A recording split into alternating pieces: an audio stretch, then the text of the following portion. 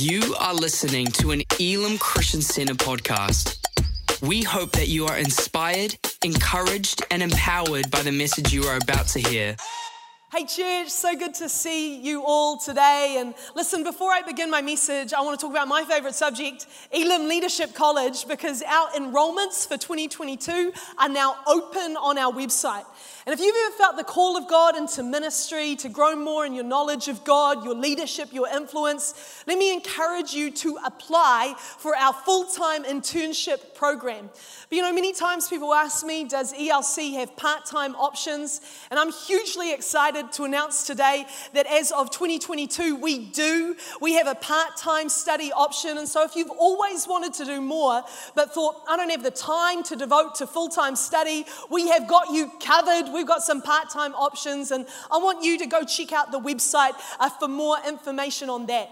But today, we are continuing our series entitled Unusual. You know, the Bible is full of strange and unusual things.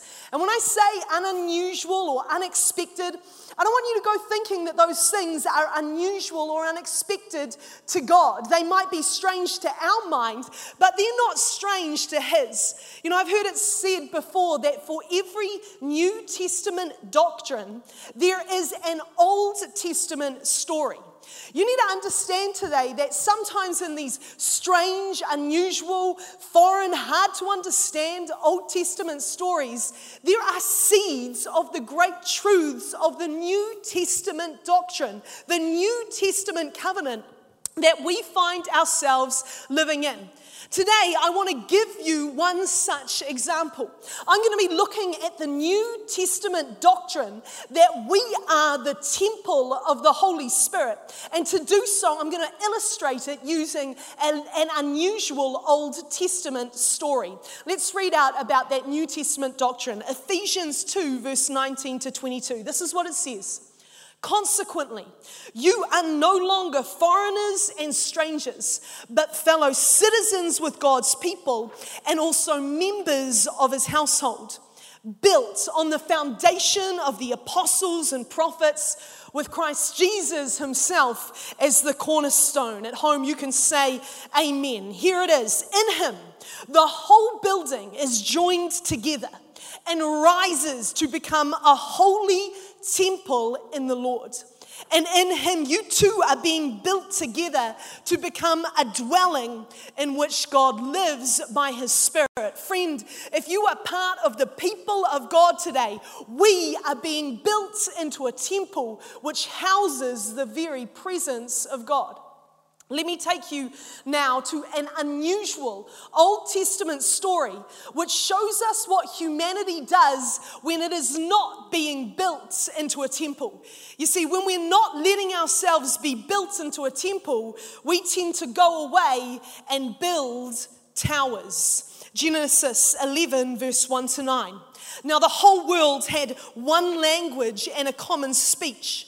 As people moved eastward, they found a plain in Shinar and settled there. They said to each other, "Come, let's make bricks and bake them thoroughly." They used bricks instead of stone and tar for mortar. And then they said, "Come, let us build ourselves a city with a tower that reaches to the heavens, so that we may make a name for ourselves. Otherwise, we'll be scattered over the face of the whole earth." But the Lord came down to see the city and the tower that the people were building. And then the Lord said, "If as one people, speaking the same language, they have begun to do this, then nothing they plan to do will be impossible for them. Come, let us go down and confuse their language so they will not understand each other." And so the Lord scattered them there from over all of the earth, and they stopped building the city. This is an unusual story. And listen, it's not unusual because humanity are trying to build something to make a name for themselves. Over centuries, humanity has used expensive building projects as a way to make their legacy outlive them. What's unusual about this is God's response to it. In response, God scatters them and he confuses their language. Why is his response so extreme? Well, to answer that question, we need to go back all the way to Genesis 1. Because actually what you find is that Genesis 11 is the culmination of a movement of scripture that begins with the creation narrative in Genesis 1 and the fall of man. See, in many ways, Genesis 11, the Tower of Babel, is like the pinnacle moment in the full narrative. It is the climactic moment in the story of man's rebellion from God. And when we begin to understand this, when we look at the full sweep of the context, instead of the chapter in isolation, what we begin to realize is that this story is just as much about temples as it is about towers. Let me explain. What is a temple?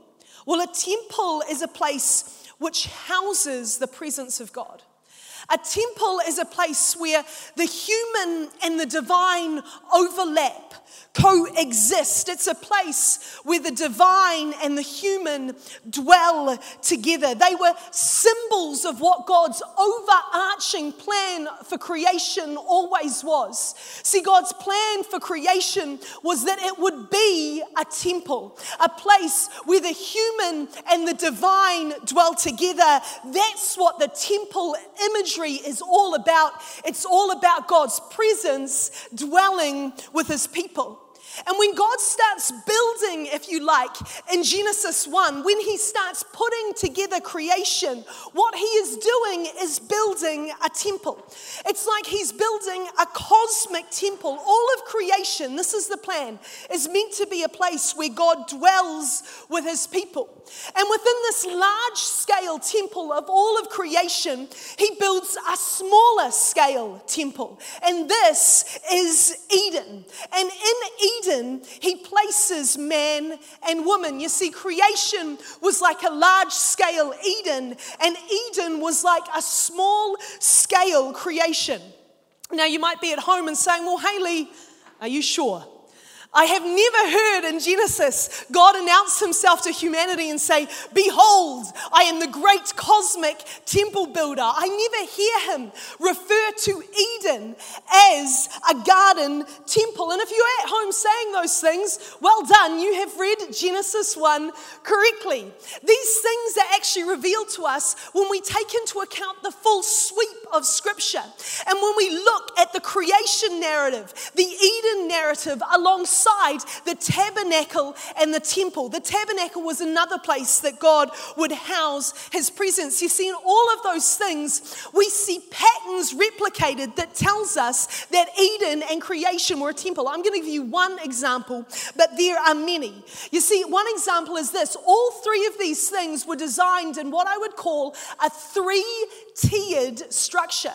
See, God built creation with the seas, the land, and the skies. When he builds his garden temple, he has Eden, then he has the garden, and then he has the middle of the garden in which he places the tree of life. Let me show you. Genesis 2, verse 8 to 9. Now the Lord God had planted a garden in the east, in Eden, and there he had put the man he had formed. The Lord God made all kinds of trees grow out of the ground, trees that were pleasing to the eye and good for food. And it says that in the middle of the garden, in the holy of holies of the garden, he put the tree of life and the tree of the knowledge of good and evil. You see, when God gives the plans to build the tabernacle and the temple, we see this three-tiered structure again. We see that he gives plans to organize the temple in three tiers: the outer court, the holy place, and the most holy place. And it was in the most holy place that the Ark of the Covenant, which represented the very presence of God, was placed. There were three tiers of structure. Just like in Eden, there was Eden, the garden, and the middle of the garden, the outer court, the holy place, and the most holy place in which there was the tree of life. You see, creation is a temple. The Garden of Eden is a temple, and in this garden temple, God places Adam and Eve. Now you might be saying, well, Hayley, now I'm confused. You've said that we are being built into a temple. You've said that creation is a temple. Now you've said that Eden is a temple. Which one is it? Make up your mind. Well, the answer is all of them. See, Eden was a temple. Creation one day will be the place where God dwells with his people. It's a temple. And you and I are temples. We are places where the divine comes to live. The Holy Spirit dwells within our hearts. And I actually believe that all of these ideas, all of these truths are seeded in the Genesis account. Because get this, in his garden temple, God places his image. He places Adam and Eve, the image of God. And that word image is actually the Hebrew word that is used to describe carven images, carven idols that were placed in temples to represent the God that the temple was dedicated to. Here's the picture. God doesn't need to put a carven image in his temple because he has already placed living images in his temple. And friend, that is you and me. This is why humanity isn't meant to create carven images of God. It's because God has already made living images, and that is what humanity is. Come on, somebody. I'm excited in this room and no one's here. I hope you're excited at home. But unfortunately, humanity fall, don't we? We live in less than what we are called to be. Humanity fall. And the result of that fall is that the reason that we fall is that we eat the tree of the knowledge of good and evil. And in response to that, sin enters humankind and we fall. I want you to understand that what this meant, what this represented, was the idea that man does not want to be built by the cosmic temple builder. We do not want to consent to the plan that he has for us. When we choose to eat the fruit of good, the knowledge of good and evil, essentially what we are saying to God is this. We're saying, God, what you declared good, we declare not good enough. In fact, we would prefer to define our own good, to make our own paradise. Humanity eats the fruit and we fall. See, really, when it comes down to it, that choice can be represented by a single statement. The choice to either be the image of God or to try to be God all by ourselves. And the problem is, we can't. Try as hard as we want, humanity cannot create a good and perfect world.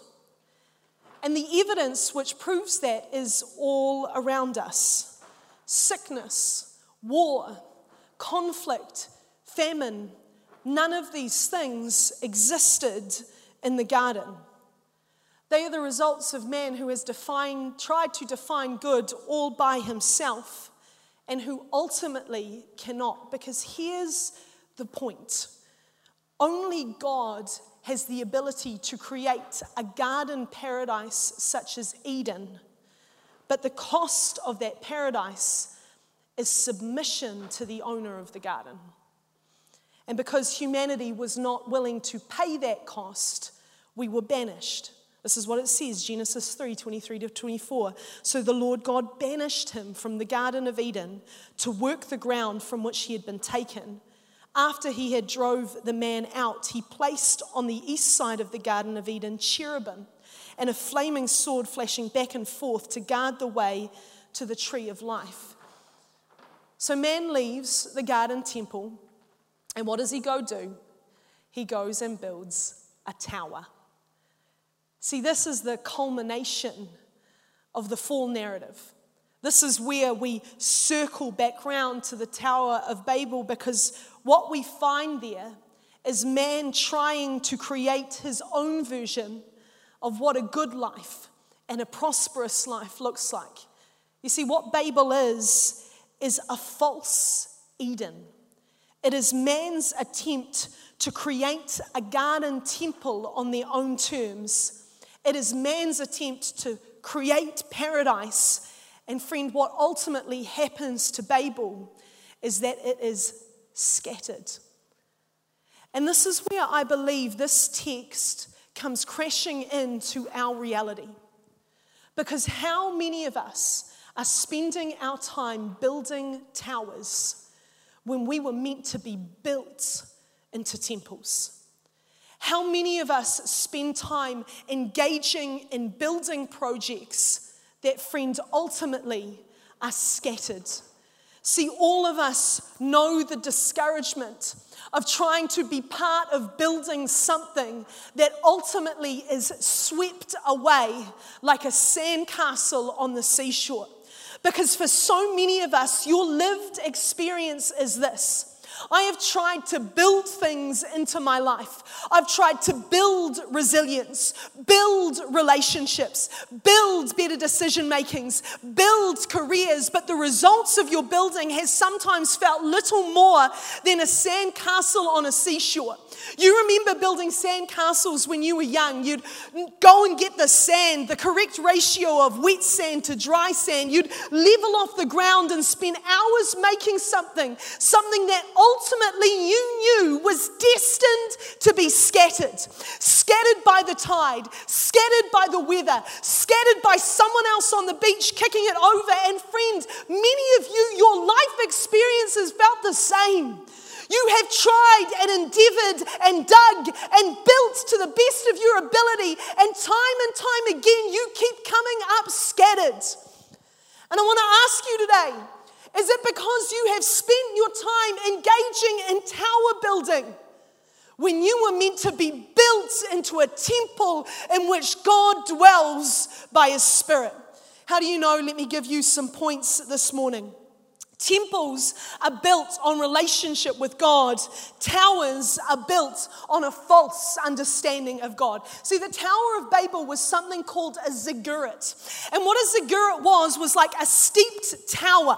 And on the top was a platform. But that platform on the top was not a temple of worship. No, it had a bed, it had table, and it was laid with food. And the idea was this: a deity or a god would come down from heaven and refresh themselves. Their needs would be met by the people in that city, feeding them and allowing them a place to rest. And once the needs of the deity were appeased, they would bless the city. See, ziggurats were built on a false religious understanding that you need to appease the needs of a God if you are going to win His good pleasure. No wonder God came down and was displeased. That thing was built on a deliberate, willful misunderstanding of who the Creator God is, because I need to tell you that He didn't create you to fulfill that which was lacking in Him. You are not here to win His pleasure. You're here because you are His pleasure. See, if you're in this place today and you're saying, man, everything that I build, in the end, it's scattered. Can I ask you, examine your foundations. Are you building on a right understanding of who God is? Or are you building out of some performance-based mentality that you need to meet His needs in order to win His pleasure? Friend, we are not building towers to get His pleasure. We are a temple in which His Spirit comes to live because we are His pleasure. Temples are built on right relationship with God. Secondly, temples are built on God's instructions and by God's empowering. Towers are built on man's knowledge and by man's strength. Exodus 25, from that chapter on, God gives extensive instructions on the way to build the tabernacle. And after that, in Exodus 31, it talks about how the Spirit of the God empowered the craftsmen who were going to build it. See, a temple is built on God's instructions and by God's Spirit. Towers are the opposite. They're built on man's wisdom and by man's power. And I'm just wondering, are our tower building projects being built on the ideas and the opinions of man? Because friends, when it comes to your building project, what instruction booklet are you reading? Too much worldly wisdom is trying to masquerade as God's word. What are the words that you are building your life on? Is it an Instagram account? Is it the most pointed YouTube call-out channel? Is it the New Zealand Herald? Is it stuff? Is it popular opinion? Is it the Western worldview narrative? Is it a philosophical idea? Or friend, is it the Word of God? Does the Word of God carry the most weight in your life? Do we spend as much time ingesting it as we do our favorite media channel? Because the reality is this: what you're giving your time to, you are allowing to shape you. Temples are built on God's instruction and by God's empowering. Third point, temples are built by everyone, for everyone. Towers are built by some, for some. See, Babel, the Tower of Babel, was an attempt to make just the name of the city of Babylon great. Just the name of their family, just the name of their friend group, just the name of people they had commonality or similarity to. Friends, you need to understand that when we build towers, we build something that is innately divisive. The inclusion of some automatically means the exclusion of others, because the reason we're building is just to make one name great. One individual's name great. Just one family's name great. Just one location or country's name great. Just one ministry's name great. Just one church's name great. Friend, if you are building something that only includes some at the exclusion of others, you need to understand today that you are not building a temple. You're building a tower. Because temples, by their very nature, are for all. Every tribe, every nation, every tongue. Temples are built by everyone, for everyone. My last point today is this: temples will stand forever, towers will be scattered. Revelation 21, verse 1-3. Then I saw a new heaven and a new earth. For the first heaven had passed away, and the first earth had passed away, and there was no longer any sea. And I saw the holy city, the new Jerusalem, coming down out of heaven from God, prepared as a bride, beautifully dressed for her husband. And I heard a loud voice from the throne saying, "Look, God's dwelling place is now among the people, and he will dwell with them." You see, at the end of the age, when we step into new creation, the reality is that all creation will become God's temple, just like he promised on the first page of Genesis. The temple is forever, but towers will be scattered. And so I ask you one more time, are you being built into a temple, or have you been engaged in tower building? Are you trying to build things to gain God's pleasure and his acceptance? Are you building on your own understanding and strength? And if you're honest, that's running out. Have you been building something that is inclusive to some, but exclusive to others? Because friend, if the answer to any of those questions is yes, then it is time to kick down the tower that you are building and start again. Because friend, you were not created to build false Edens. You were created to be built into a holy temple in which God dwells by his Spirit. You were created to be built not by immature and lacking hands, but by the all-powerful cosmic temple builder himself. And friend, as I was preparing this message, I felt the Spirit of the Lord say that there would be an anointing on it for people to start again. Because there are those of you under the sound of my voice who have been engaged in tower building, perhaps out of misguided means. Perhaps you started zealous for the Lord, but you've got off track. Perhaps, if you're honest, the last few weeks have been a write-off. And friend, you are not too far gone. It is never too late to kick down the tower and to start again. And so if that's you, you're saying, today I need to make the decision to be built again. I need to submit myself to the cosmic temple builder himself. The word of the Lord for you is, don't delay to tomorrow what God wants to do today. It is not too late to start again. And so wherever you are, in your home, in your car, I don't know where you are, but wherever you are, if that's you, please, I implore you, repeat this prayer after me. Say, dear Jesus, I confess I'm a sinner in need of a Savior. Today, I give my life to you, holding nothing back. I turn from sin.